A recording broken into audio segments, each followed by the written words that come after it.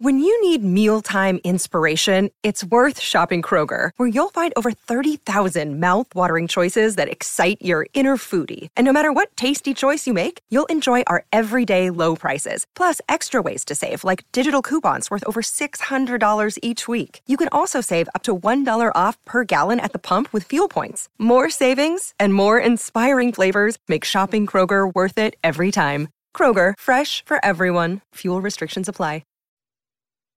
Welcome to Hail Varsity Radio, the voice of Husker Nation. Insight, opinion, expertise, with the biggest and best names talking Nebraska across the state. Join the show on Twitter at Hail Varsity and at Schmitz_radio. Call in at 402-466-ESPN or 1-800-825-5865. Here's Chris Schmitz. Welcome to it, midweek editions here at Hail Varsity Radio. We're presented by Currency for all your equipment financing needs. Go Currency, Chris Schmidt, Elijah Herbal. And Elijah, how's that victory lap from last night on Twitter? What do you mean? With Donnie Raiola. It's all right. It's I wouldn't call it a victory lap by any means. It's okay. But You took to Twitter late last night and said, I told ya. Good work on your sources, man. Everyone rolls their eyes. Sources, right? Sources on social media. Socials with some a-hole on the radio. I've got sources. Well, listen. Elijah did some digging, some work, did some deductive reasoning, and said, you know what? There's a good shot Donnie Raiola stays. Husker Nation is enthralled. Oh, yeah. Not in a – it just depends who you bump into, who you ask. We will – spend plenty of time because we can and do on Nebraska football, even though it's the offseason, on Donnie Raiola. So that's on our mind. Does Nebraska basketball have more magic in them? They head to the great state of Indiana against the Hoosiers. The Hoosiers got their lunch money taken, which tends to happen in New Jersey the last time out. Are they ticked off? Is Nebraska poised and ready to make it 2 in a row against ranked squads, 2 of 3 straight? So we'll get there. Mike Babcock with us in 15 minutes from HailVarsity.com and magazine. I see Babbers in the green room right now. He must have hacked him off. He got out of his big leather chair and he just stormed off. So Babbers, we hope in about 20 minutes. No, we'll talk with Mike Babcock shortly. We'll spend time with Mike Schuhart. Shuey's a golf dude, but he always has takes on football and basketball. They are unfiltered. It's like Boulevard Wheat, right? He'll just lay it out there. So we'll talk with Shuey from Wilderness Ridge in about 30 minutes. And then Evan Bland from the World Herald. We'll spend time with Andy Markowski, hit the men's and women's Nebraska basketball thoughts as a couple of big wins and big matchups tonight for both teams. And then a jock doc on Lamar Jackson to wind it out. Numbers to get in can join us at 466-3776, 466-3776, toll free 800-825-5865. Some emails to get to when it comes to our interview yesterday with Bay City's head high school football coach. Some reaction there. We're streaming, and a lot of you have caught the show after the fact on podcast. We love you to do that, and we thank you for doing that. A lot of you listen live all over the state, which is wonderful. But this is day 2 of live YouTube TV, or at least the show streaming live on YouTube under the Hail Varsity YouTube channel. So check that out. You want to watch the show, interact that way. You're Mr. Technology, Elijah, so I'll let you monitor the comments. We can do so also in the StreamYard if you watch on Facebook, ESPN Lincoln Facebook, ESPN Lincoln Twitter. And we invite you to follow Hail Varsity, the radio Twitter handle at HVarsity Radio. That's a great way to watch Coffee and Cream every morning. Listen to Damon and Andrew. We ask you to do that. Great folks do an awesome job. So be a part of the team. That's all the particulars. Offensive line, Donnie Raiola. Don't worry about cleaning your office out, son. You are sticking. You are staying. And it was a weird night last night because Football Scoop was out And football scoop is, hey, Nebraska's hiring John Garrison.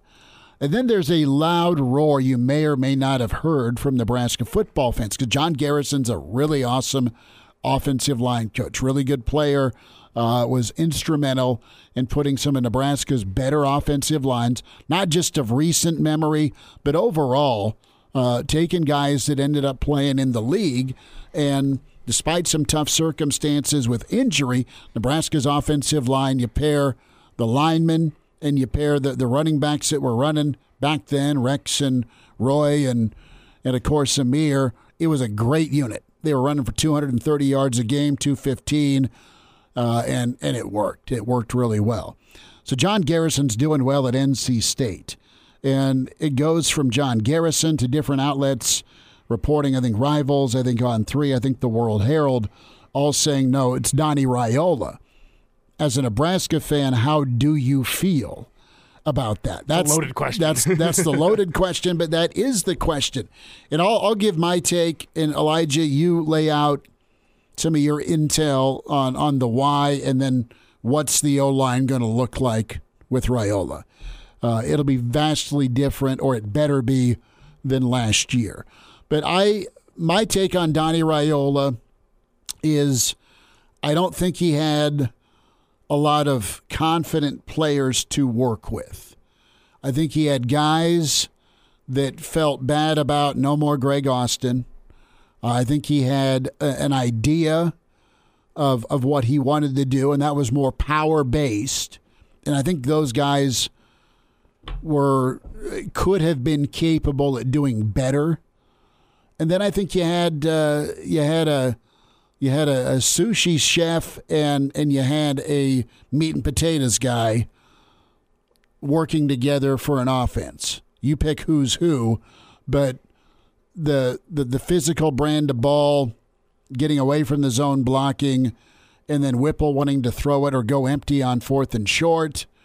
The run game that was non-existent when you had to run the football, the offensive line coach is going to get blamed for that. So I don't think the Whipple-Raiola dynamic did anybody any favors.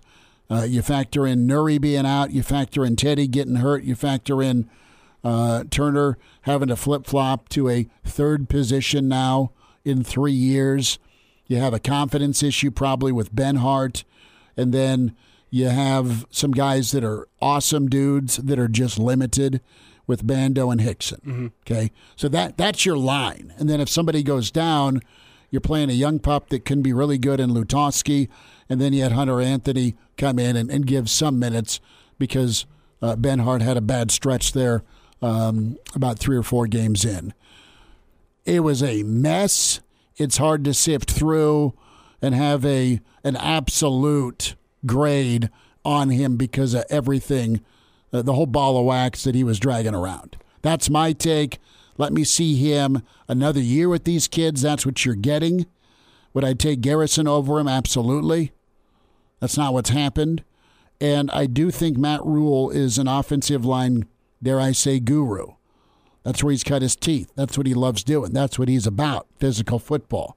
He's going to make sure that line is his personality. And after enough interviews and sit-downs, I think him and Raiola are on the same page. He felt really good about what Raiola's philosophy is. I can work with that. I think he knows what he's doing. All right, let's just keep the guy we got. There's your answer. Well, there's a couple things to dive into here for me. And the first is I see a comment coming in from YouTube, and we do see all your comments. Feel free to leave your comments on YouTube, Facebook, Twitter, wherever you watch us. Drop us a comment. If you listen on the radio, email Schmitty. That's Chris at HailVarsity.com, yeah. Yes. But comment in here from Brett saying, do you think Dylan Raiola is still in plan? I want to lay one thing out completely clearly, and that's that no one who is related to Donovan Raiola has anything to do with Donovan being hired in this position or rehired in this position. You're not going to make that hire. It's not about Dylan. It's not about Dominic. It's not about those guys. It's about Raiola, and I think this hire was made based on potential for what Matt Rule sees within Donnie Raiola. And Matt Rule's made a career off of this, of finding a guy who is young, who is hungry, who has the experience and the know-how to be able to eventually be a very good position coach, and to take him under the wing and say, you know what, you might not know how to be a great coach right now, but I'm going to show you how to be a great coach, and we're going to be in this together until you make that next step. And Donovan Raiola, I don't think he did a perfect job with the Nebraska offensive line last year. I think he was dealt a very bad hand, and I'm going to name drop here for just a second because I can now that he's graduated. I ran into Brock Bando last spring, and I saw him around. Your teammates, your friends. I saw him around, and I said, man, how was spring ball? And you look a little bit different. How's that new conditioning program under Raiola? Is he whipping you guys into shape? What's going on with that? And he goes, well, we as an offensive line are all down a whole bunch of weight following spring ball. He said he was... Be specific. Lay it out. I mean, what was Raiola asking them to do? Let's just talk about the summer plan and then what happened with fall, and quite honestly, what they had to shift into. And I hope Brock's not mad at me. He shouldn't be. He's graduated now. It's not like it's going to affect his playing time. So I'll lay it out, and that's that. Brock is a guy that, since he's been in college, has been at that 300, 310-pound weight the entire time he's been in college. Whenever I talked to him this spring, I'm like, he looked different. And he's like, I'm sitting around 260, 265 pounds. 265. So he was down roughly 40, 50 pounds through spring ball, and that was because Donovan Raiola was trying to, as you said, shift back to more of a power run style, a style that suits him, and to do that, he wanted to reshape a lot of bodies along this offensive line. And the whole plan was to drop some weight through spring and try to build them back up in a different way this summer. And I think we can see, based on the results of this offensive line and how they looked out there, that wasn't enough time to try and do all of that work. Trying to build these guys up, make them lose 40 pounds, and let's build 40 pounds back up this offseason and build you up in a different way. That's a time crunch to do it. And additionally... Is that his idea? Is that Frost's idea? Is that strength and conditioning's idea that here's the timeline we have to drop 40 because you're on a diet, and then through strength and nutrition, we're going to build you back up 35, 40 pounds, so you're still at that 300 number, and then boom, you have a new body, new mobility to go into Big Ten season this year. Well, it was an attempt to try to make these guys look more like Big Ten offensive linemen. They haven't quite looked like that through the first few years of the Frost era, and last offseason's effort was an effort to try to make these guys more constructed from a body size type of looking like Big Ten offensive linemen. And when you're doing that, you're forced to sacrifice a little bit of technique work, a little bit of the X's and O's of football, because you're trying to do so much body changing. Then when fall camp rolls around, now it's, well, now we got your bodies closer to where we want them to be, and we had a time crunch. I'm not sure if we were able to do it perfectly how we wanted to do it within 6 months. That's a short amount of time to try and do that. And now you're going, well, now we have your bodies different. Now this is the time to dive into X's and O's and technique and try to get that right. And he was just up against a time crunch. Combine it with the fact that this is an offensive line that lost probably its best returning starter in Nuruddin. And then you had an injury early in the year to Teddy Prochazka, another guy who was limited through much of the offseason, goes down with another injury. That's another guy that you think was probably going to be a pretty significant contributor this year. And now what are you left with Donovan Raiola? And you're trying to build up technique, and he was put in a very, very tough spot. And I do believe that you're not going to stick and stay in the NFL for 4 years as an assistant offensive line coach unless you know what you're doing. Or be at Notre Dame. You're not going to be at Notre Dame unless you know what you're doing. You're not going to be a 4-year starter at Wisconsin unless you know how the offensive line works. And from what I saw last year, I do think this offensive line improved as the year went on. Run blocking, marginal improvement, but especially in pass protection, this was an offensive line that could not keep Casey Thompson off the ground for a 4 or 5 game stretch in the middle of the season. And then by the end of the year, you're looking at Wisconsin, you're looking at Iowa. The offensive line was actually able to give him some time in the pocket. He was able to find Trey Palmer. There was improvement there, and I think that's why Matt Rule is looking at this and hiring based off potential. It's not about Dylan. It's not about Jim Leonard. It's not about any of that. It's about hiring a guy that you think has potential to be a very good offensive line coach, and Matt Rule thinks that he can take this guy and Donovan Raiola, take him under his wing, and turn him into a very good offensive line coach. It's about potential. I'm not sitting here saying that Donovan Raiola was a great offensive line coach last year, but I don't think he was atrocious. I don't think he was bad, and I think Matt Rule sees potential. It ain't all on him. Okay, it ain't all on Donnie Raiola. And if Rule is going to kind of follow suit with taking an unknown, building up, and together they achieve high levels of competency. And there's also he looks at Raiola as a development guy. He thinks Donnie can teach the right techniques and get the O-line developed. He needs time to do it. You need time to do it on the offensive line, and you're going on Okay, Lutovsky's been in the program a while. Benhart's been here a while. Teddy's been here a while. And half of these guys haven't had an off season to just work. It's been an off season to rehab because they're hurt. And to Elijah's point about reshaping your body, you know, you have Turner that was probably slated at playing left guard, body-wise, okay? And then Teddy goes down, Nebraska's best options to throw out a former left tackle, although he's not had a ton of technique work there, grand scheme of things. So you throw Turner out at left tackle. Well, they've moved his body shape to be a guard. You're in trouble. Mm-hmm. That's just one example of Murphy's Law for that offensive line. On top of the fact, how much run inside and outside zone did you practice with contact? With Whipple, he wants to throw the football. You're good at what you emphasize. Every coach says that, and if you emphasize the pass, don't expect to be great at 3rd and 1, getting it against Iowa or Wisconsin or Illinois. Who's with us? We got Pete on the line. Pete, go ahead. Thanks for calling. How you doing today? We're good. We got about 30 seconds. Fire away. I guess what I've seen on the offensive line, and I welcome your comments, I've seen a lot of flat-footedness. I did not see the athletic ability in the offensive line. A good offensive line, you really got to have good feet, and you got to move your feet and always be in a leverage position. And maybe that can come, but that's kind of what I've seen. I think maybe we need a little better athletic offensive line. Pete, good stuff. Don't disagree with you. That kind of speaks to the position that Rilo was put in with these guys, trying to turn them into something that they're not within a 6-month period. Are they not that, or do you need more time than 6 months to turn them into those athletes? We'll talk some more O-line. We'll get to more of your comments. Mike Babcock with us. Hail Varsity continues, presented by Currency. And now, back to Hail Varsity Radio. Thanks for spending time. It's Hail Varsity Radio, presented by Currency. You can watch the show on the Hail Varsity YouTube channel, also streaming on Hail Varsity's Twitter handle, Hail Varsity Radio's Twitter handle, at HVarsity Radio. Follow Mike Babcock at MD Babs on Twitter. Babbers, we have this roadie all sorts of planned out. It's grown to Boulder. We were joking yesterday with Matt Schick, and whether you know it or not, you're renting a Sherman tank for us. Jay Moore is in as our muscle once we get to Boulder, and then Schick may meet us after he's done hanging out with Coach Prime. But it's grown from you, me, and Elijah to go see a Grateful Dead show and then go to the pre and post game and Nebraska Colorado festivities too. To Jay Moore wearing eye black and Schick probably wearing buff gear. So let me know if you can find that 18-wheeler Sherman tank throwback. Never a dull moment, right? No, there's not. There's never a dull moment with Nebraska football. I want to get your reaction to the freak out, I guess, over Donnie Raiola coming back. And I got nothing personal. I want to see, as a guy who grew up in this state, good offensive line play for Nebraska. It's, dare I say, a birthright, okay?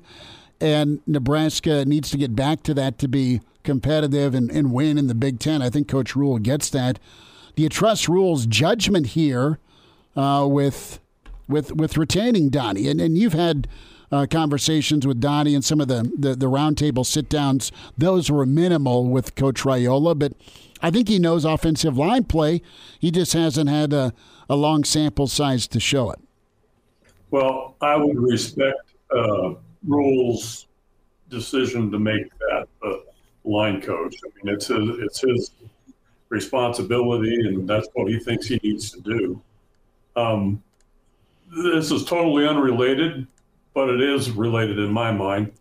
Did you watch the USC-Utah game the other night? I watched the fact that USC is going to look like they're going to have a heck of a hard time living in the Big Ten week to week.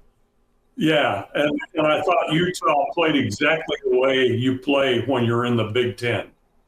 You know, I think Kyle Whittingham had that team that was just grit, and they were grinders. and that's the way Nebraska has to be.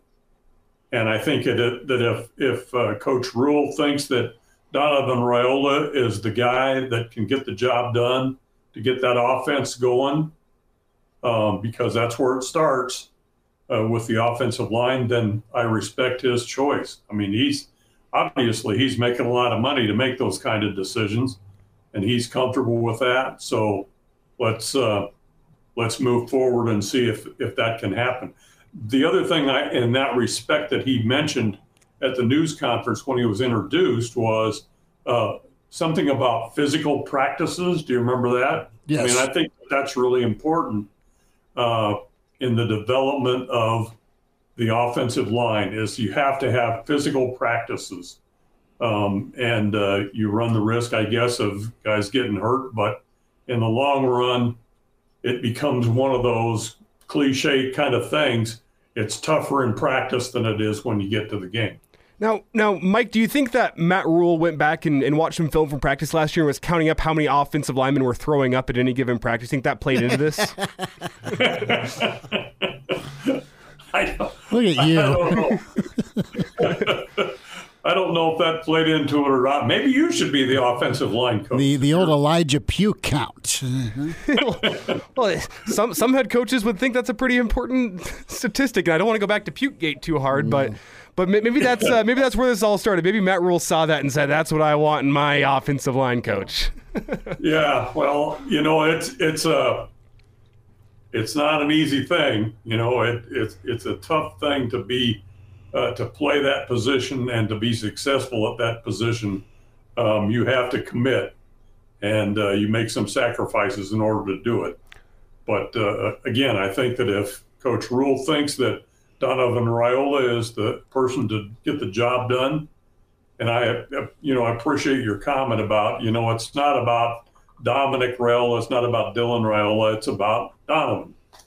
Can he get the job done? And that I think Coach Rule thinks that he can. Well, yeah, Mike, on a serious note here, and I think this kind of gets to the point you're making, is I don't think this decision was based on what Matt Rule saw from Donovan Raiola last year. I think that probably played a little bit into it, and I think that may be why this took so long to get announced, probably because Raiola probably wasn't his first choice to be offensive line coach. But I don't think this hire was made based on what Raiola did last year, but more based on the potential that Matt Rule sees within Raiola to be an offensive line coach. Yeah, I think the potential that he sees, and even though he was an assistant offensive line coach in the NFL, he had that kind of experience, and I think that Rule looks at that, that's a significant part of it. That's important that they can connect on that level. Mike Babcock with us from Hail Varsity Magazine, HailVarsity.com, at MD Babs on Twitter. Mike, a thought here with a job that's now open, and that is Purdue. We'll get to Husker Hoops in a moment. But the Purdue gig's open. Brom headed to Louisville. He's headed home there. It's incredible for him to take Purdue to a Big Ten title game. And they're going to be a yo-yo program. And I mean 8-4, 9-4, impressive. But, are you going to have a Northwestern type down year? Very possible. At Purdue, Louisville's had a little more sustainability, at least with talent in the region. Is that a job that if you're Purdue, you go look at Jim Leonard to pluck him from Wisconsin, or do you think Leonard makes a lateral move, maybe to Nebraska? Nebraska takes a big swing financially at him because of his perceived relationship with Raiola. First of all, teammates, but second of all, stick it to Wisconsin every year with the other Big Red? That's a good question. I think that Leonard, it would seem that Leonard and Chris earlier had a great connection with the players. That's the thing that impressed me most. And it probably began with Chris, but I think it carried down to Leonard, so that when that decision was made not to hire him, there were a lot of players that weren't real happy with that whole situation. Connection with players, I think that's important. I think that's really a good thing. And I think it would be a good decision on Nebraska's part, or a good hire on Nebraska's part if they could bring him in. I don't know if he's looking at the opportunity that Purdue represents. It surprised me a little bit that Braum would leave because I thought he had Purdue going in a direction that Purdue hasn't had for a while. Mm-hmm. And, so that was a tough deal. It's almost like the transfer portal here with coaches. Like we're looking at this situation in the Big Ten, and we've got a couple of new coaches. We're going to have another one. They're moving around here, and of course everybody's talking about Colorado and Deion Sanders. It comes back to me a little bit like transfer portal time here with coaches. But getting back to the question, I think it would be a good hire for Nebraska if they could get Leonard because of the experience and the relationship between the coach Raiola and Leonard. But again, I don't know where that stands, and I don't know what his aspirations are, possibly to be a head coach. Yeah, and Mike, I'm sort of in the boat that I think that's a little bit of wishful thinking, but I think Nebraska can get his attention with the kind of salary pool that Matt Rhule has for his assistant coaches. I think with a right-sized offer, I think you could get his attention, but then I also look back to the fact that he could be looking for a head coaching gig in college, or he could even be looking at NFL to go be a defensive coordinator. I mean, his services are in high demand right now, and while I think Nebraska could realistically be in play if they make the right offer in terms of dollars and cents, it still seems like wishful thinking just with the amount of opportunities that I'm sure Jim Leonhard will have. Well, he turned Green Bay down, a year ago, so his phone's been probably ringing off the hook. But he does fit the mold of what Matt Rhule says he wants in assistant coaches in terms of young and hungry and looking to prove themselves. Well, you've got Raiola retained. He's a Big Ten guy because of his time at Wisconsin, okay? You go get Leonard, he's absolutely a Big Ten guy and a former interim. So that helps beef up your staff and your knowledge of the league with a number of these guys coming into the league for the first time. Mike, I want to wrap with this. Thoughts on Nebraska basketball. The men have another tough task. They're at Indiana tonight, but, man, they've got some momentum going. How do you feel about tip-off here coming up with the Big Red at Indiana? Well, I think if they can play with the kind of grit that they played against Creighton, I think it's going to be an interesting game at Indiana. The problem is it's at Indiana, for one thing, and the other thing is Indiana has a good team. No question about that. But I was really impressed because Creighton has a really good team as far as I'm concerned, and Nebraska with that grit and that defense, and we've got a couple of black shirts there on basketball now.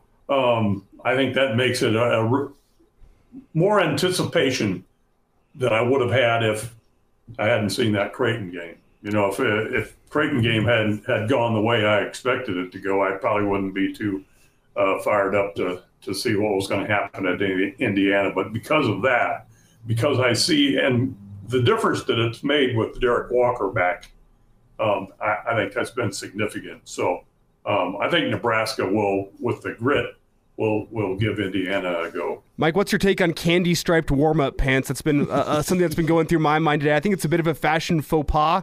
I get the whole classic look behind it, but what's your take? I'll pass on that question. You're not wearing candy-striped warm-ups right now, Babbers.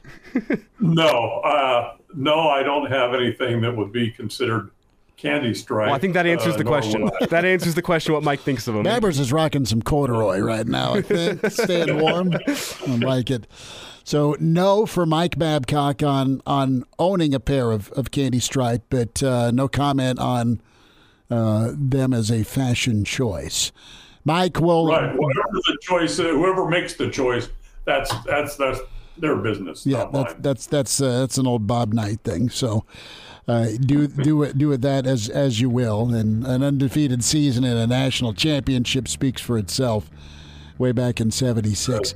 Mike, be good. Enjoy your week. We'll check in next week. Thanks for your time.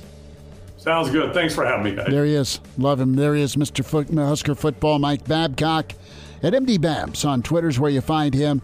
We'll head to the golf course. Mike Schuhart will have some, no doubt, some thoughts on hoops and football. Evan Bland, less than an hour away on Hail Varsity. Like what you hear? High-quality radio and podcasts are just part of what we do at Hail Varsity. I'm Brandon Vogel, managing editor. I wanted to offer listeners of the Hail Varsity Radio Show podcast $10 off the price of an annual subscription. That means that you can get everything we do, 10 issues of our monthly magazine, our annual football yearbook, and all of the premium content we produce at hailvarsity.com. Just go to hailvarsity.com/subscribe and enter the promo code GBR for $10 off a full year of Hail Varsity. That's hailvarsity.com/subscribe, promo code GBR. And now, back to Hail Varsity Radio. Busy hour 2 on the way. Andy Markowski joins us to talk Husker basketball, men's and women's, and we'll spend time with Evan Bland. We head to the golf course. Pretty pleasant day, maybe a little bit chilly to putt for dough, but Mike Schuhart's making sure those greens stay beautiful. Wilderness Ridge, where you find Mike Schuhart. Shuey, how's the week been? How you doing, man? Doing good. You are waiting for some white snow to fall. So I'm sure that's ever. You're it. That's right. Hey, I was just saying to him during the break, I'm hoping for a white Christmas this year. It's been a while. I'll be in Arizona, so you guys do whatever the hell you want. Yeah, boy. Shuey, you're as big a Nebraska fan as there is, man. You love football, you love hoops. So take me through your Sunday with Nebraska Creighton. I'm sure you were a little loud and proud. Actually, I think I was in a lesson, so I didn't really get to watch it until I got out of the lesson, and I looked on my phone, and it said Nebraska was up by 10, and I about fainted. So I'm like, how did that happen? So very impressive, man. That was exciting to see. Well, they have another shot to kind of prove it or play well against another ranked team, but optimism's been fleeting around some of the major programs. And a win like that brings a little bit back. A higher like rule brings a little bit back. And, onward and upward, as they say. So the big news today has been Donnie Raiola being retained. And what's your take? What's your thought? Is it all his, air quote, fault for the offensive line play? Or do you look at it from a coach's perspective that there are things outside of your control that you're trying to wrangle that takes longer than a year? Well, I was pretty harsh on that unit part of the offense. You and me both, Shuey. Indicated that it's like, wow, it's like, what has he brought to the table? But then as I listened more to people that I trust and believe that know, I think some of his faults were that he was a little handcuffed in what he was able to do. It's like some of the things that I think he wanted to do and thought would work. I'm not sure that Whipple was on the same page of running kind of the same things. So I think some of that was he was a little handcuffed, being able to do exactly what he wanted to do. It was, he's only been there a year. It wasn't very good, but at least at the end of the season, it showed signs of being better. So I don't know. That was probably the most surprising because personally, I thought he'd be one of the first guys to go, and now he's one of the probably only ones they're going to retain. So, I mean, pretty surprising when I look at it. It's like you got to trust your rule, that he saw something or sees something. He's an NFL guy, and he's a very intense guy, and he's a really hard-working guy. So I think he obviously saw a lot of things in there he liked that he thinks he can do a good job. So I'm going to trust in what he thinks at this point in time. Mike Schuhart's with us here. It's Hail Varsity Radio. And Mike, Schmidt hit on this in his last question, just kind of related to optimism. And I think for some Husker fans out there today, maybe took away a little optimism along the offensive line. And I'm not in that boat. I'm still in wait-and-see mode with Raiola. I'm not fully on board. I'm not fully against it. I do have some trust in Rule, and I can see why Rule made this hire. But just give me your general feeling surrounding the major men's sports in Nebraska with the basketball team and the football team. I think if you would have asked this question a month ago, a lot of people would have been pretty down on both these programs. But now the Husker football team took down Iowa, a new head coach in place. The Husker basketball teams beat Creighton. It almost feels like a new day in Nebraska. No question. I mean, optimism, winning cures a lot of things, you know. And when you see like the basketball team, man, they haven't beaten Creighton for I don't know how long. It's been a long time. So when you see them, you know, take down somebody that they've had a hard time with, how they played, you know, and they, you know, same with football. You're bringing in somebody that's, you know, looking at his resume and what he's done in the past, that brings optimism to what possibly can be. So, I mean, it's like you said, a month ago, not a whole lot of optimism in anything. You know, a month later, there's a ton of optimism on what the potential is and where they can go. And you had a basketball team that actually showed it. So that, you know, brings even more optimism on what possibly could happen. They play good tomorrow, win or lose, but if they look competitive in what they're doing, again, optimism. So winning cures a lot of things. Mike Schuhart's with us, Wilderness Ridge Golf. Should we get a switch over golf? You got the match going Saturday night. You have Rory and Tiger teaming up against Jordan Spieth and Justin Thomas. It's going to be outside the Pelican Golf Club. You ever played Pelican? I have not. Not yet, sure. Right? Not yet. One of these days. Well, take me through what do you think here about this 12-hole match with Tiger and Rory and Jordan and Justin? It'll be very entertaining. I mean, you got Tiger. Anytime Tiger's in the field, I mean, it brings a lot of excitement. Rory had one of the best seasons probably ever, a Tiger-ish type of season. And then you got the two guys everybody loves, you know, Jordan and Justin. So it'll be really fun. It'll be a lot of trash talking, guarantee you. I found it interesting. I read an article the other day that Tiger was talking to his son, Charlie. Mm-hmm. And he said, son, don't imitate my golf swing, imitate Rory's.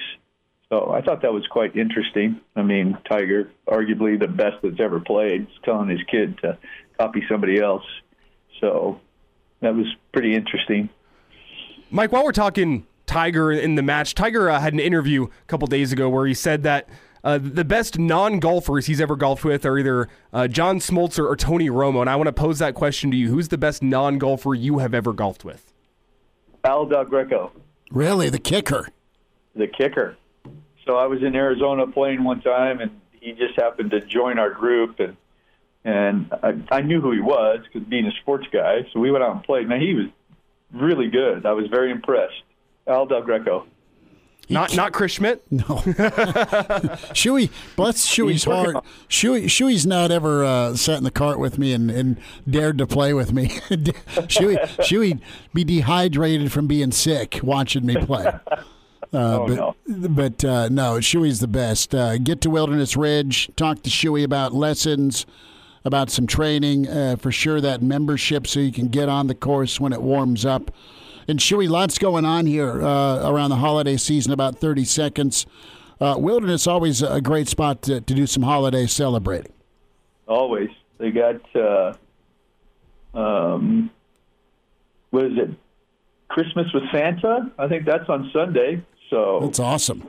See a lot of kids out there sitting on Santa's lap and enjoying that, so that's fun. So we'll have our Christmas sales going on.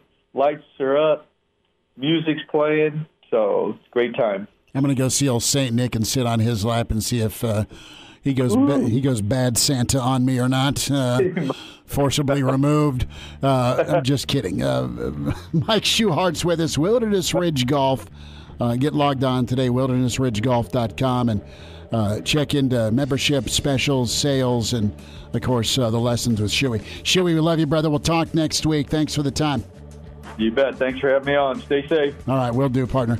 There he is, Mike Schuhart. Evan Bland coming up. Andy Markowski on the way. It's Hail Varsity. We're presented by Currency.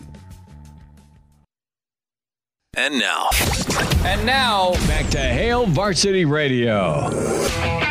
Hour 2 on the way. It's Hail Varsity. We're presented by Currency. For all your equipment financing needs, go Currency. Chris Schmidt, Elijah Herbal. Streaming here in the StreamYard and also on Hail Varsity, the YouTube channel. It's live and in full HD goodness. That Elijah, get a little closer. that stash and the whiskers are coming through a little bit. You're trying to go full St. Nick. Chad emails in. Chad in Hastings can hear us in Hastings on 1460 and 1550 and 92.7, 92.1 with Doug Duda and crew out there. Today, a great day. Jeff Brom is out of the Big Ten West. Hell, that's almost better than getting Matt Rule. Kind of kidding. Hopefully now Purdue gets a lame ass for their coach. Well, the thing is Purdue, what set them apart from the rest of the Big Ten, aside from maybe Maryland, is just how different they were every single week. How good he was offensively. Well, yeah, Brom, but it presented a different challenge than just about anyone else in the Big Ten. Like, you looked at Nebraska's stretch at the end of the season, your game plan for Michigan, Wisconsin, Iowa, all those teams. Bully ball. Pretty similar game plan, but then, Purdue's coming to town. We got to install a completely different game plan this week. It always made things very difficult when you played Purdue, and that's why you saw a lot of big dogs in the Big Ten seemingly out of nowhere go struggle against a team like Purdue. So I'll be curious to see what Purdue does next, whether they want to stay being the weird, different kid on the block, or if they want to go back and be more of a traditional Big Ten type team by installing a guy like, Jim Leonard. It's curious to see what they're going to do. Such a great hire for them. Because they had some signature moments where they had their win a couple of years ago in Iowa City when Iowa was number 2. They had let's dismantle Ohio State on national TV. Let's also find a quarterback every year and just have that quarterback develop and improve and chuck it around. Aiden O'Connell this year in year 74. But point is they have quarterbacks in that region. They're kind of an afterthought in their own state. There's Indiana basketball, there's Notre Dame football, then there's Purdue, but they have won, 17 and I think 8 in his last 2 years, a Big Ten West title. They beat Illinois this year, so they could muscle up. They had a bad outing. They got dominated defensively by Jim Leonard, but they also had some impressive wins, and they escaped with their life against Nebraska. So they are, I don't want to say they're inconsistent. They're just not dominant, but they've had their share of wins against the Iowas. They've been really good against Nebraska. They, I think, had a wow win where, again, they got to play bully ball and won at Minnesota. Got a little lucky with no Mo Ibrahim that day, but Purdue earned it, and it was a log jam for the West this year. It was down. But hey,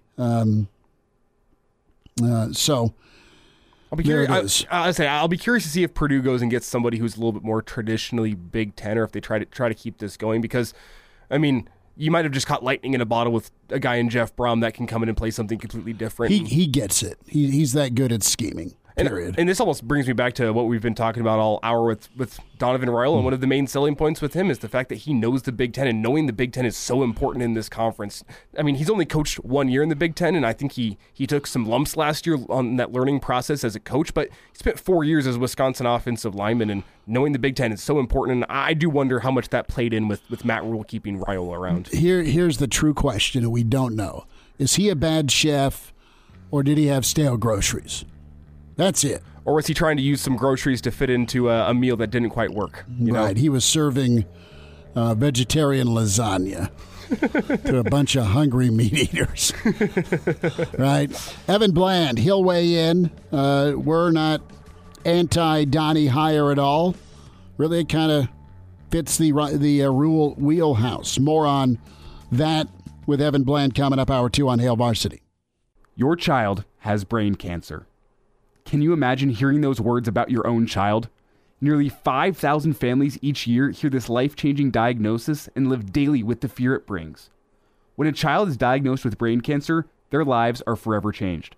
The treatments used to treat children are toxic and cause damage to their developing bodies that can affect them for the rest of their lives. 95% of children who survive brain cancer will develop a significant health condition by the age of 45 as a direct result of the toxic treatments. This includes diagnosis of another cancer later in life or other countless deadly health problems. Our kids are special, and we need to treat them that way. By making a donation to the Team Jack Foundation, you fund research that leads to safer, more effective treatments, giving kids hope. You can be the difference. You can fund the cure. Join us and donate today by visiting teamjackfoundation.org.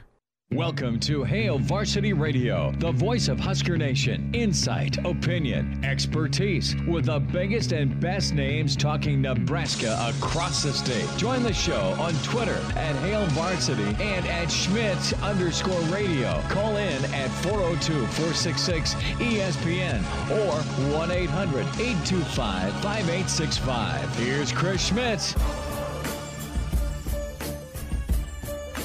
Back into it, it's Hour 2. It's Hail Varsity Radio, presented by Currency. For all your equipment financing needs, go Currency.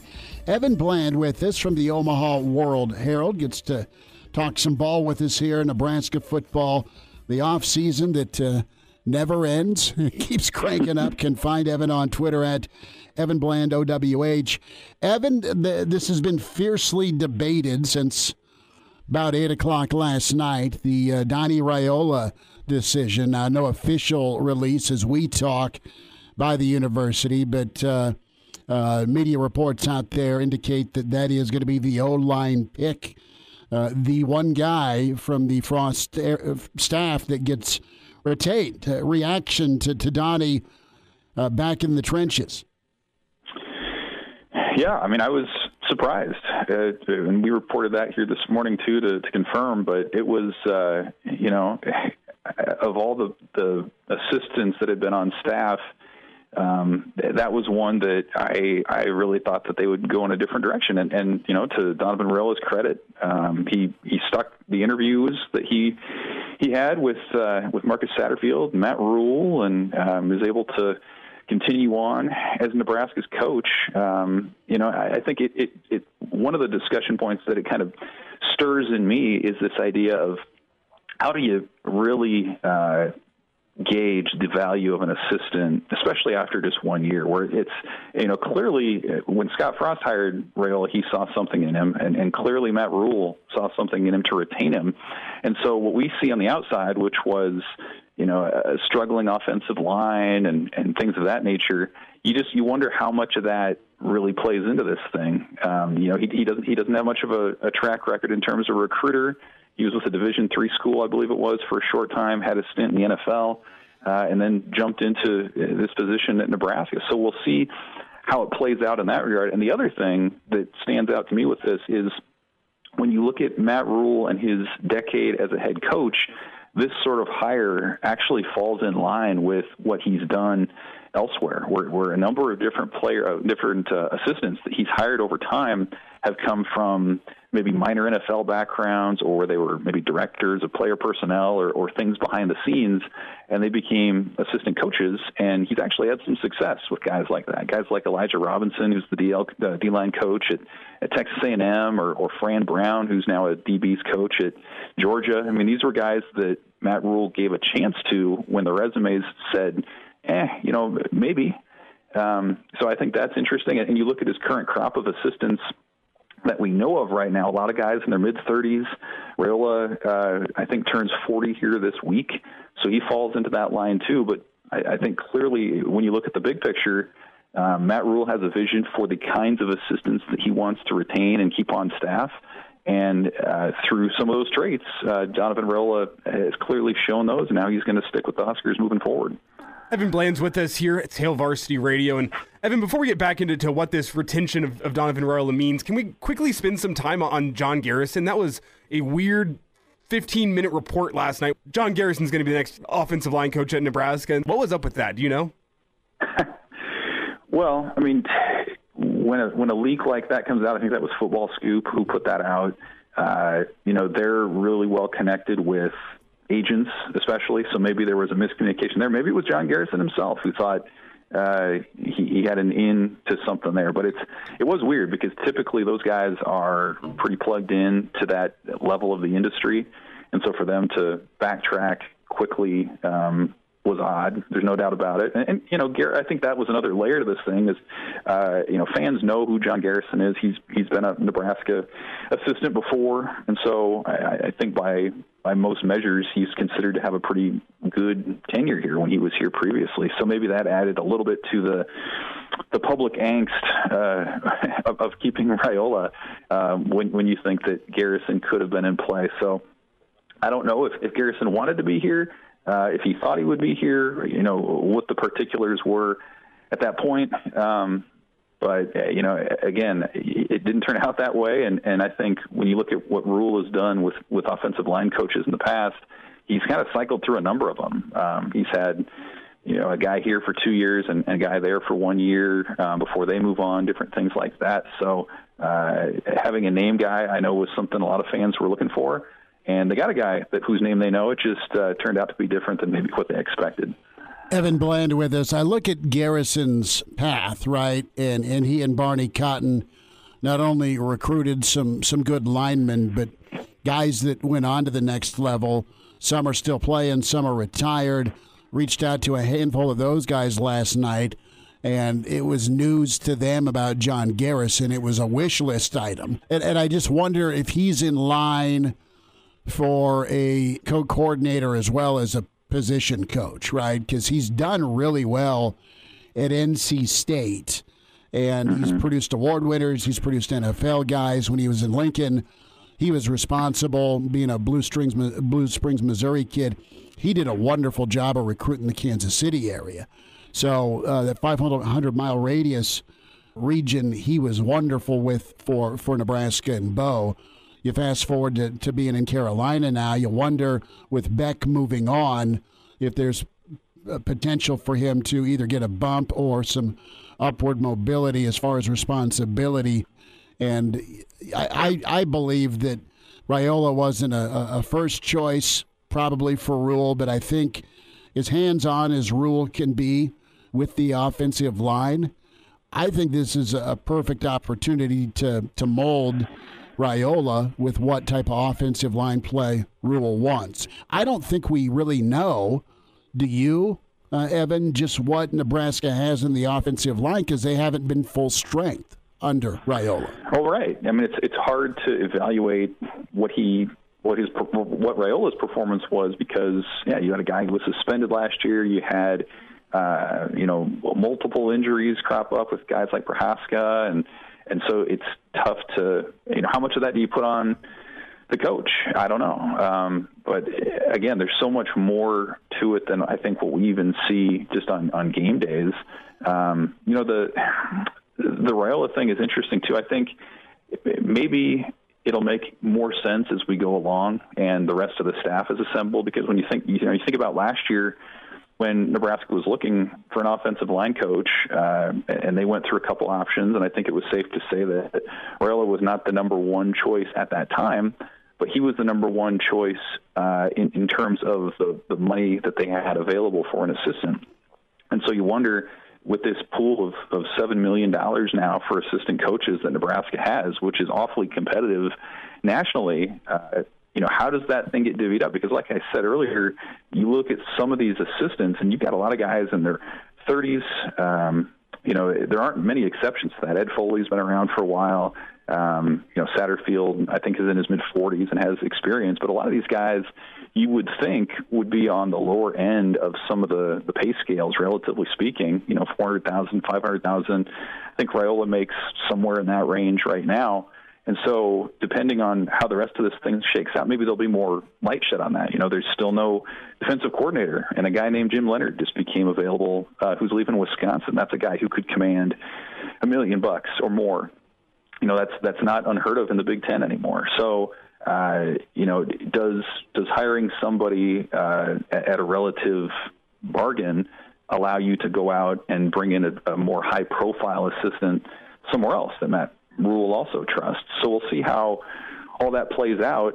But, I think the other thing that's a little bit different about this pattern, too, is Raiola has not had a connection with Matt Rule. Everybody else has worked with him at the Panthers or had run-ins with him at Temple or wherever else. That's not the case with Raiola. So it's going to be a really fascinating decision, I think, to evaluate in the coming years, and we'll see, if Matt Rule's eye for coaching talent is as good as what his eye has been elsewhere in terms of prospecting.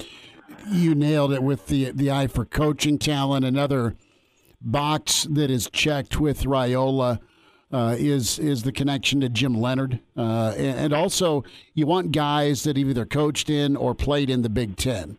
Donnie Raiola is one of those guys with his time at Wisconsin. Last thought here on just the jury part of Raiola. And for me, it's the jury's out. And I know the O-line wasn't great, specifically when they had to run the football. That's been a Nebraska problem for a long time. How much of that is emphasis on the run technique, or did he have a fighting shot at all? Was it knife and gunfight type deal because of his offensive coordinator and Whipple wanting to chuck the football all the time? I don't know that dynamic or that match was a great fit with philosophy, right? Raiola seems to be a guy that wants to pound the football, or was brought in to pound the football, and there's old Whip wanting to throw the football on empty, right, on fourth and short. So difference in philosophy, maybe that was not a great fit from the get-go. Maybe. I mean, the whole idea of complementary football sort of eluded Nebraska and has eluded Nebraska for a while. So, I mean, if you're a great O-line coach, like you said, and your offensive coordinator wants to throw the ball, and your offense gets outpossessed by 15 minutes a game, it's tough to sort of evaluate that. And offensive line, more than most positions, most likely if you're Nebraska or any major school, you're not going into the transfer portal and bringing in impact offensive linemen. There just aren't that many of them. You can rebuild quickly at receiver, you can bring in a quarterback, defensive back, you can find speed. But if you find a quality O lineman in the portal, they're going to be getting 30 or 40 offers. That's just how the market has been. And so, the real mark of an O-line coach right now is not just bringing in talent, but then being able to develop and mold that talent. And obviously in 1 year, you're not able to evaluate any of that, at least from that O-line perspective. So, if he's being asked to run block more, if there's more of an emphasis on possessing the football and winning in ways that Iowas and the Minnesotas of the world do, then you're probably looking a little bit better. But again, it's so hard to evaluate one position, especially offensive line, when you have 1 year, you had a mishmash of philosophies on that staff last season.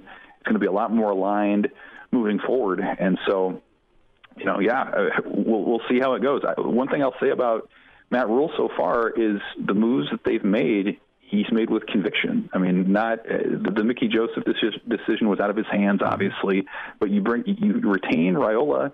Your first commit is a 0-star receiver who has speed. I mean, that's coming from a coach who has conviction for what he wants to do and what he believes in, and so it's going to be really fascinating to watch it play out. Well, it should be noted, Evan, that as of today, Bryce Turner got bumped from a 0-star to a 3-star. So read into that what you will. Get a Nebraska offer, you're up to a 3. But back to the offensive line, Evan. With as much as Matt Rhule emphasized in his press conference and in previous years, lines of scrimmage, do you think that Matt Rhule might be a little bit more hands-on with the offensive line under Donovan Raiola than most head coaches might be? Yeah, I think that's certainly possible. I think he's more hands-on with a lot of his coaches. I'm working on a piece for this weekend, having sort of listened to a number of his assistants at previous stops kind of talk about their relationship with Matt Rhule. And, he's a guy who absolutely pours into the guys who are under him. And that's not to say that he micromanages or whatever, but he doesn't also just sort of leave them to do their own thing. Like, there's very much of an interaction, an interactive, I suppose, component to what they do. And so, yeah, I think he likes having younger coaches. He likes the energy. He likes guys who are themselves moldable and willing to adjust and learn and try different things. And so, again, Raiola's relatively young in this industry. He's just turning 40, not a ton of college football experience as a coach, somebody who is not set in his ways or has an established way of doing things. So it'll be interesting. And, yeah, I think whether that's Rhule pouring into Raiola or that's Rhule, coming in and being more direct with some of the players, I think that position will get more attention than maybe it has at Nebraska in the recent past. Evan, real quick, do you think Leonard could land at Purdue, or do you think there's a better shot he could land in Lincoln, or are you taking the field? That's a great question. I mean, how about him coming out and breaking his own news after there had been reports that he was staying on at Wisconsin? It's interesting because, like, when a guy like that becomes available, the knee-jerk reaction to the first thing you think of is, okay, where is he from, and can he sort of migrate back that way? Well, he's leaving where he was from, and so I would be curious to know if he is motivated to stay in the Big Ten and would want to face his alma mater on a year-in, year-out basis, or if he would rather go elsewhere. But, I mean, he's a Big Ten guy. It would make a lot of sense. If he were to become the Purdue head coach, man, that would be a big change from Jeff Brom as one of the big offensive masterminds in the sport to a guy who's one of the leading defensive guys. And I think it's possible, too, that you could see him end up in the NFL down the road. I mean, the Green Bay Packers came after him a couple years ago, if you recall, and so maybe he kind of figures now's the time to jump to the next level, too. So I think I would probably take the field at this point on his next destination. But if you're Nebraska, man, I mean, you've got some money to work with. Again, multiple Big Ten coordinators are making north of 7 figures at this point. Put an offer out there. Make him say no. And as we've learned over the years, sometimes you don't know what guys are thinking. You have to go out there, make the offer, and then let them decide, and we'll see what happens. Evan Bland with us. Evan, take care. Thanks for the time today. Thanks, guys.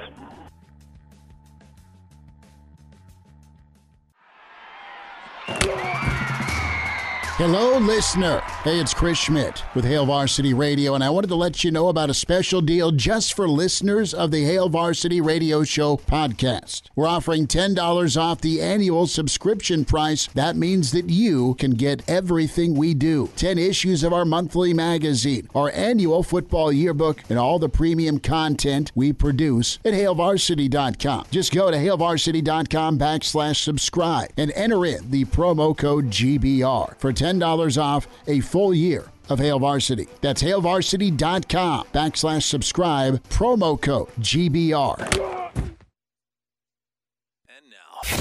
And now, back to Hail Varsity Radio.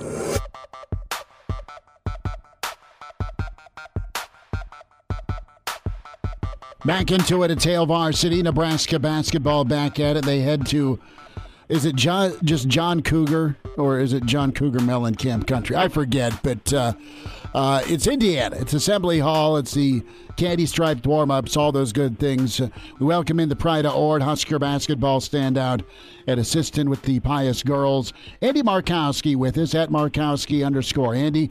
Andy, how'd you celebrate the Creighton win? First there, we'll start there. Well, I tell you what, I was coming off the heels of a Maryland Nebraska women's upset. My wife and I were in Washington, D.C. airport at the bar watching the Creighton Nebraska men's game. So all in all, it was certainly an easy travel day home when you're having a chance to watch both those wins. Well, let's start with Alexis and the Husker women. And man, 90 points. What a job done by Coach Williams and company, and just a pretty complete performance. You had to be smiling. Yeah, they had a really good second half. Maryland has certainly had our number. I think we were 0-15 up to that point in the Big Ten, and our better players really played well. I mean, Jazz had a great game. Izzy Bourne had a great game. Widener almost a double-double, and then I thought Alexis was really solid in the second half. So for this team to be good and for teams to win league road games, your best players have to play well. And in the second half, I thought all four of those really competed, and I think hopefully that gives them a little bit of confidence as tonight will be a difficult Wisconsin and then a couple of good non-conference games to get you into the Christmas break. Before we look ahead to Wisconsin, what changed between that Virginia Tech game and that Maryland game? It looked like two different Husker women's teams. I know you got to look at the competition. Virginia Tech's a very good basketball team this year, but what changed on the Husker side of things? Well, the fourth quarter was strange, right? I mean, if you look at Alexis had hit a three to end the third quarter to have it at 10, where you felt like you had a little bit of momentum, and then that fourth quarter just really got away from them. And I'm not saying that they quit because it's a tough group, but certainly it was a long quarter. Nothing was falling offensively. So you take that the fourth quarter off the board, I thought they were competitive in the Virginia Tech game, and they're really good. I mean, they have the ACC Player of the Year, and they got 2 transfer guards that were all conference players. So Virginia Tech is going to be probably a 2 or 3 seed in the tournament. At home, coming off of a Puerto Rico trip that I think was probably too many road games in a row. In the Maryland game, I think they caught some energy. They saw the ball go through the hoop and were able to, to just put a really complete half together. But give Virginia Tech credit. Certainly, they own Nebraska in that fourth quarter, and give Nebraska credit to come back and win a really hard place to win at Maryland. Andy Markowski's with us. Husker basketball on our mind. Hail Varsity Radio. Andy, with the Creighton win, what can that do for Fred and this team this season? Well, certainly, you feel better about yourselves. I mean, I think Nebraska fans, it was, very unexpected. But, I started, what caught my attention is I saw the Purdue-Florida State score a couple days earlier, and I think Purdue, it was only like a 10-point game where you're like, okay,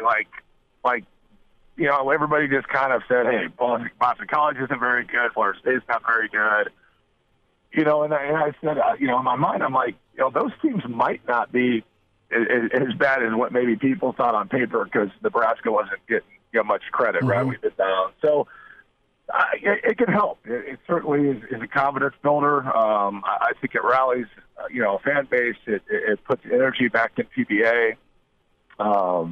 Creighton is, didn't play their best game, but I felt the game plan, the ability to grind through a game plan when things weren't going great, and certainly having Walker back. If they would have had him the first 5 or 6 games, I don't know how many wins or losses would have. That changes a lot, but obviously he changes how they play and gives them another scoring option. And having him moving forward, playing at a high confidence level.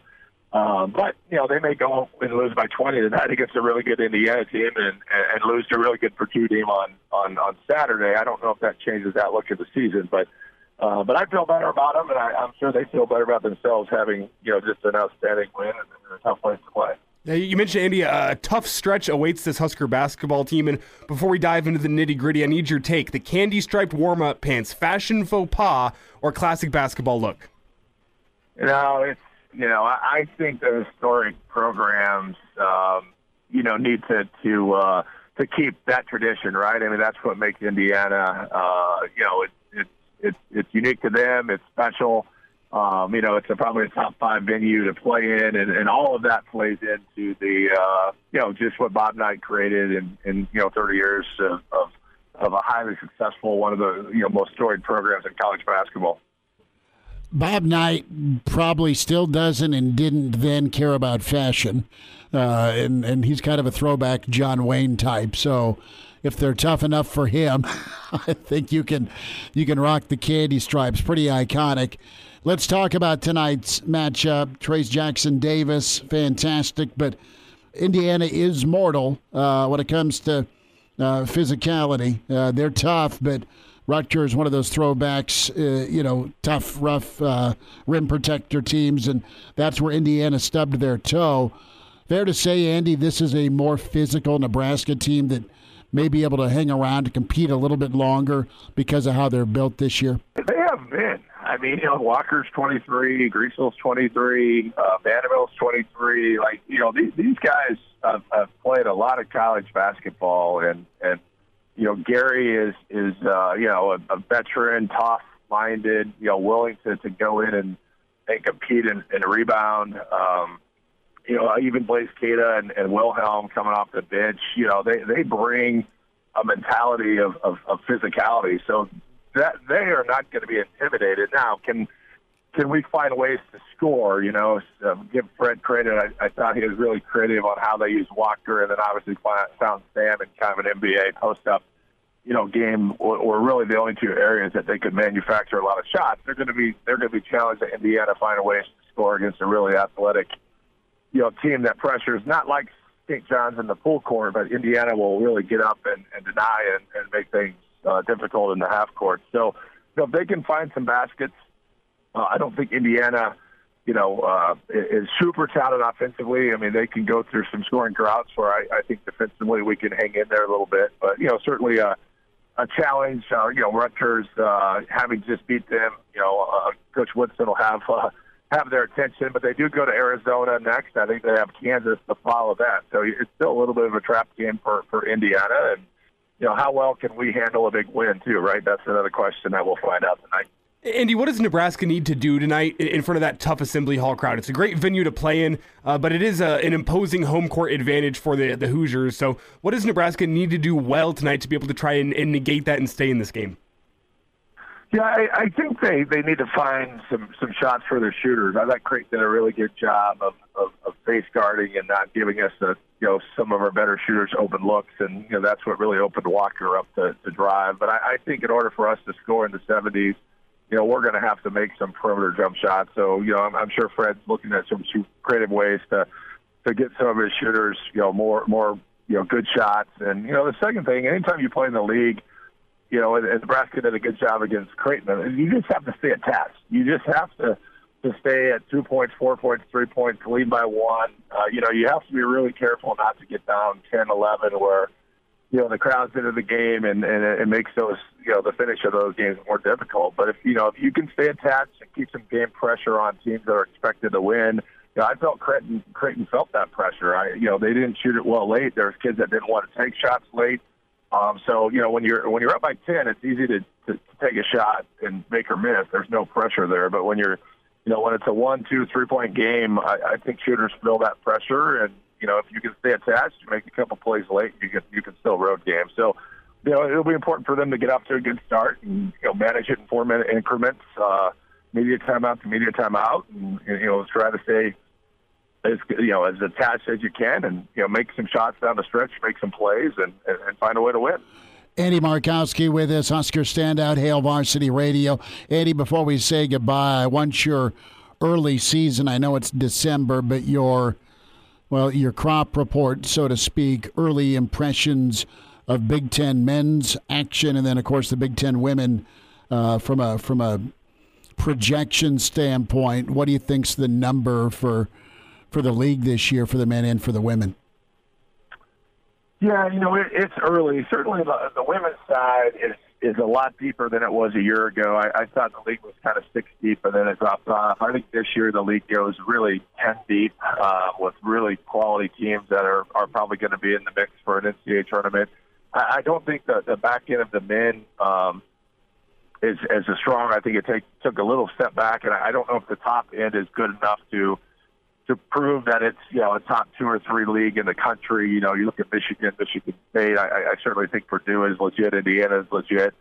So I think the Big Ten men is probably 7-ish to my eyes. But when you play 20 league games, injuries. Michigan already just had an ACL, right? So it's such a long grind. You have to stay healthy. You have to catch some breaks. But the men's side of it doesn't appear to be elite, but, it's always good. The middle of the pack is, it's hard to win on the road. The middle of the pack still has good teams with good players that can beat you. I look at like the Minnesota, Northwestern, those programs appear to be down a little bit. So, I think it's a chance for Nebraska to kind of jump up into that, that top, 9-ish. Could they sneak into a 9 spot? We'll see. Creighton's one win, but I do feel like this team it has the pieces that fits together, and it appears that they're playing for each other and together, and when that happens, you can have a successful season. Andy, last thought here: the impact of Derek Walker and what he did in the game on Sunday, did that change your expectations for the season this year? We got about 30 seconds left. No, I knew what he could do. I mean, Fred runs a ton of offense through him, and I think I made reference to it in the St. John's game. If they would have had him, that they can alleviate pressure by putting the ball in his hands in the middle of the floor. They really missed that in that St. John's game. I think the thing that changed my mindset was their ability to rotate and defend and rebound in a tough environment against a really good team.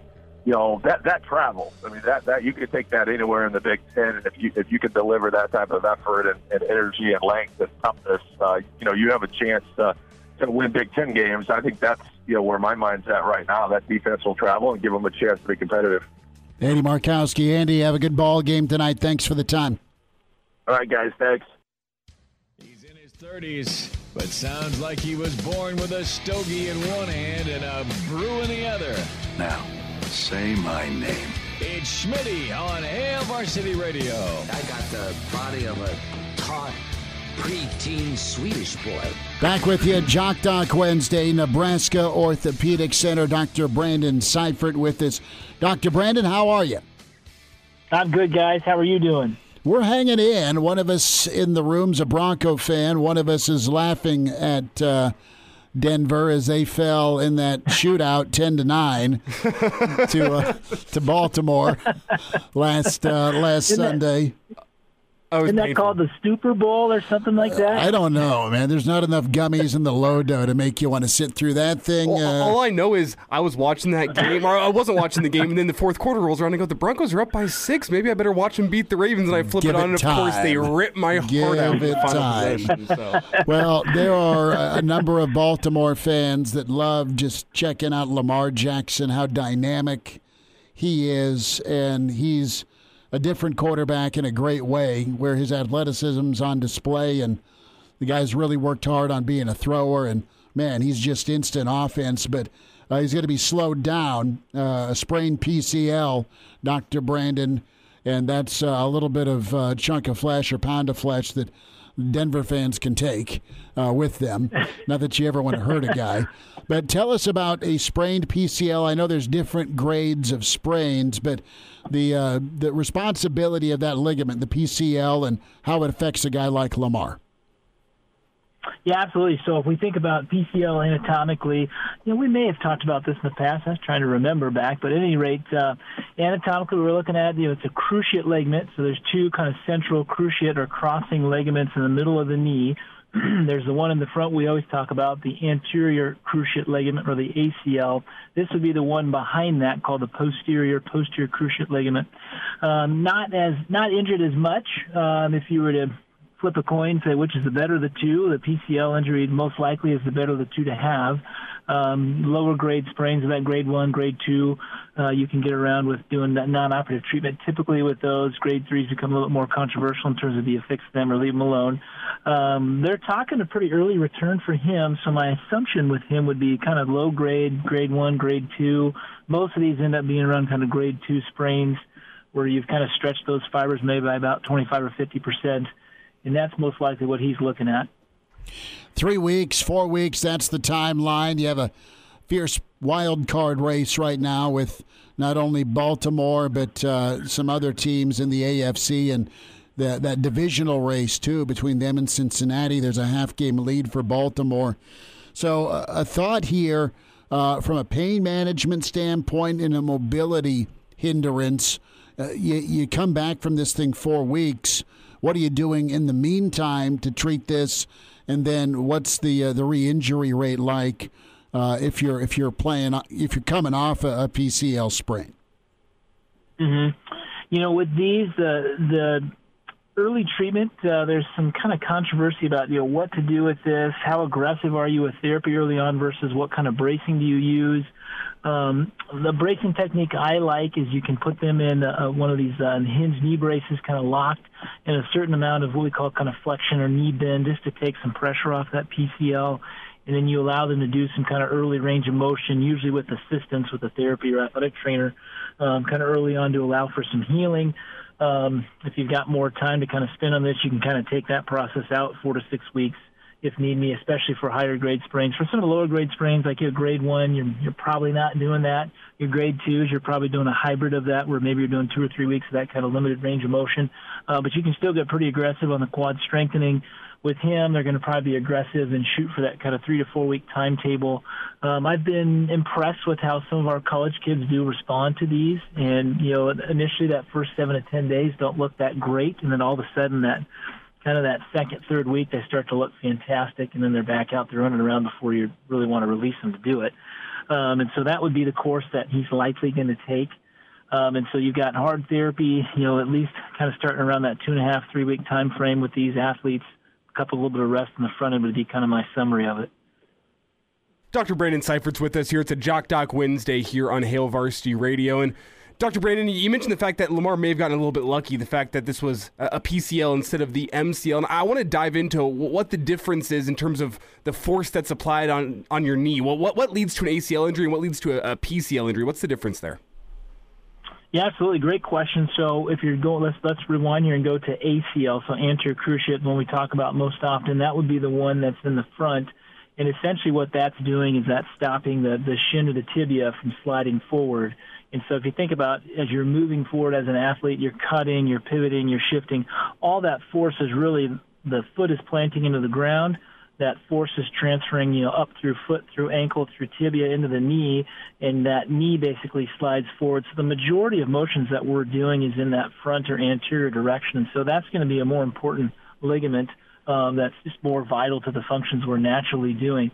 The PCL is more for the same structure, that shin or the tibia. That's when it kind of slides back. More rare to have a PCL injury anyhow, just with the mechanism it takes to do that. It's basically, if you think about riding in a car and your knee's bent at about 90 degrees and that knee, at least the top part of the shin, runs into the dashboard and pushes that tibia, shin backwards, that's how you would injure your PCL from that mechanism. So on the football field, typically what we'd see, obviously somebody's running into the front of your knee while the foot's planted, or more often than not, you go down on the field and that top of the shin lands on top of a player, then somebody lands on top of you, then there's that directed force posterior to the back. And that's how those injuries basically differ. And so it's not that one versus the other is necessarily a worse injury. It's more about how do you use your knee, what do those ligaments function as, and what's the sport that you're doing. And really, it's the ACL you're using more often than the PCL in those activities in terms of the really hard cutting and shifting / pivoting activities. Dr. Brandon Seifert's with us, Nebraska Orthopedic Center at Jock Doc Wednesday. Lamar Jackson, his PCL sprain, our topic. Now, with the PCL, does this sprain and discomfort, is it more affecting lateral mobility or north-south kind of explosiveness? Because Lamar's got it all. He can get 0 to 60 real quick, but he's also elusive. Where does this kind of hang around and limit his running ability? Sure. Purely from kind of a anatomic structure, it would really be more kind of that posterior directed kind of force is still kind of its mainstay of its function. However, just the trauma of having this to your knee, so you think about the amount of force it takes to injure the PCL, that force that's applied to the knee obviously injures all the tissues in that knee. So that surrounding structure of your knee is called the capsule. It's basically like a balloon that surrounds the knee. That structure is injured with this. There's usually some bruising in the cartilage that happens. And so you start adding all those things up, and really all of the above in terms of what is impacted, lateral movement, pivoting motion. It's anything that, basically that knee is involved in is going to struggle a bit just because your knee, it's injured, it's hurt. And really from the ligament standpoint, it's not necessarily the ligament itself that's the limiting, when I say functional factor, it's actually just more the trauma kind of diffusely within the knee that really limits some of their playing ability, which for him could be quite, dramatic in the sense of he's not necessarily a drop back passer, and he's very elusive and extremely athletic. And so this will slow him down some. And obviously, as you mentioned earlier, he's always running for his life. So this could be pretty tough for him when he comes back early. Dr. Brandon, have a good rest of your week. Thanks for a few minutes today. All right, fellas. You all take care. Miss us? Come here, brother. Give me a hug. Bring it in for the real thing. We're on call for you. Catch the podcast at HailVarsity.com, the ESPN Lincoln app, or download them on iTunes. Saddle up, partner. Back to Hail Varsity Radio.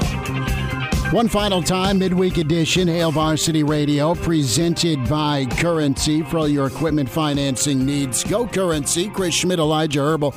Give us a follow on Twitter at Schmidt_radio, at Herbal Essence for Elijah Herbal, and follow the radio show at HVarsity Radio. You can watch Coffee and Cream in the morning. Damon Benning, of course, doing a great job with Andrew and the crew in the morning. So that's 7 to 9. Check that out. It streams there for you. Also on the Hurrdat platform of their YouTube channel. Hail Varsity Radio on the Hail Varsity YouTube channel. Day 2. And if you miss any part of the show, podcasts are available aplenty. And you can check that out. Spotify, iTunes, Google Play. Give us a rating, good, bad, or ugly. We love the feedback. And then segments you want to hear. If you missed Evan Bland or want to hear Mike Babcock from today, those will be individually posted. If you're going to go for the old treadmill death march, God love you, the whole show available for you. Tomorrow, Brandon Vogel, Gary Barnett, Mike Leach, the pirate sighting. I was just watching a little video on YouTube, a pirate walking through coaching and teaching his practice setup, and he was talking about a middle-aged man in the back. I really can't read their eyes. I may or may not have a little tobacco on me, and but it's about coaching and the process and how they get their reads in from a quarterback standpoint. Well, do you remember that in-depth story that was in, I think it was in The Athletic about a year ago, where they went and talked with all the old quarterbacks that have been under Mike Leach and talked about the craziness of the quarterback room? Half the time he's late to a meeting, he's probably talking to us. Well, that's what they said in the thing. He's doing some radio show in Lincoln. Well, yeah, in the middle of a team meeting, he said, "Wait, guys, I got to take this." And he just paused the team meeting for 20 minutes while, in the words of the quarterback, he's talking to some radio show in Nebraska. Yeah. And I remember reading that and going, that was us. Is that us? Yeah, is that us? So maybe he'll be in the meeting, in the middle of a meeting tomorrow whenever we talk to him. I think he might be in the middle of recruiting tomorrow. That's fair. It is that time of year, isn't it? Yep. Imagine him just in recruit's living room. Wait, guys, I got to take this. It's Chris Schmidt and Elijah Herbal. We always have fun with him during the holiday. He spilled the beans on Santa a few years back, which was quite good. Unless you had a little one in the car. Reminder to get buckled up. Using your seatbelt saves lives, prevents injuries only if properly worn. Buckle up. A message from the Nebraska Department of Highway Safety Office. So, rounding out the week, we are scheduled to have a member of the Nebraska offensive line Friday. Don't know who yet. But they are doing a autograph session from 10, let me get the time right, the downtown 1120 P Street. Our friends at Alumni Hall having an autograph session. And let me pull that up here. Pretty sure it's 10 to noon. 10 to noon, downtown Alumni Hall. Husker offensive lineman, pipeline jerky. So we're going to talk to one of the linemen, presumably Friday. Well, you know I love talking offensive line play. Looking forward to that. Yep. See if you can pull some strings and bring some jerky for us, though. Right. I'm sure. Elijah's like, most important part, bring jerky for me. Talk to you tomorrow at 4 on Hail Varsity. Thanks. A Hurrdat Media Production.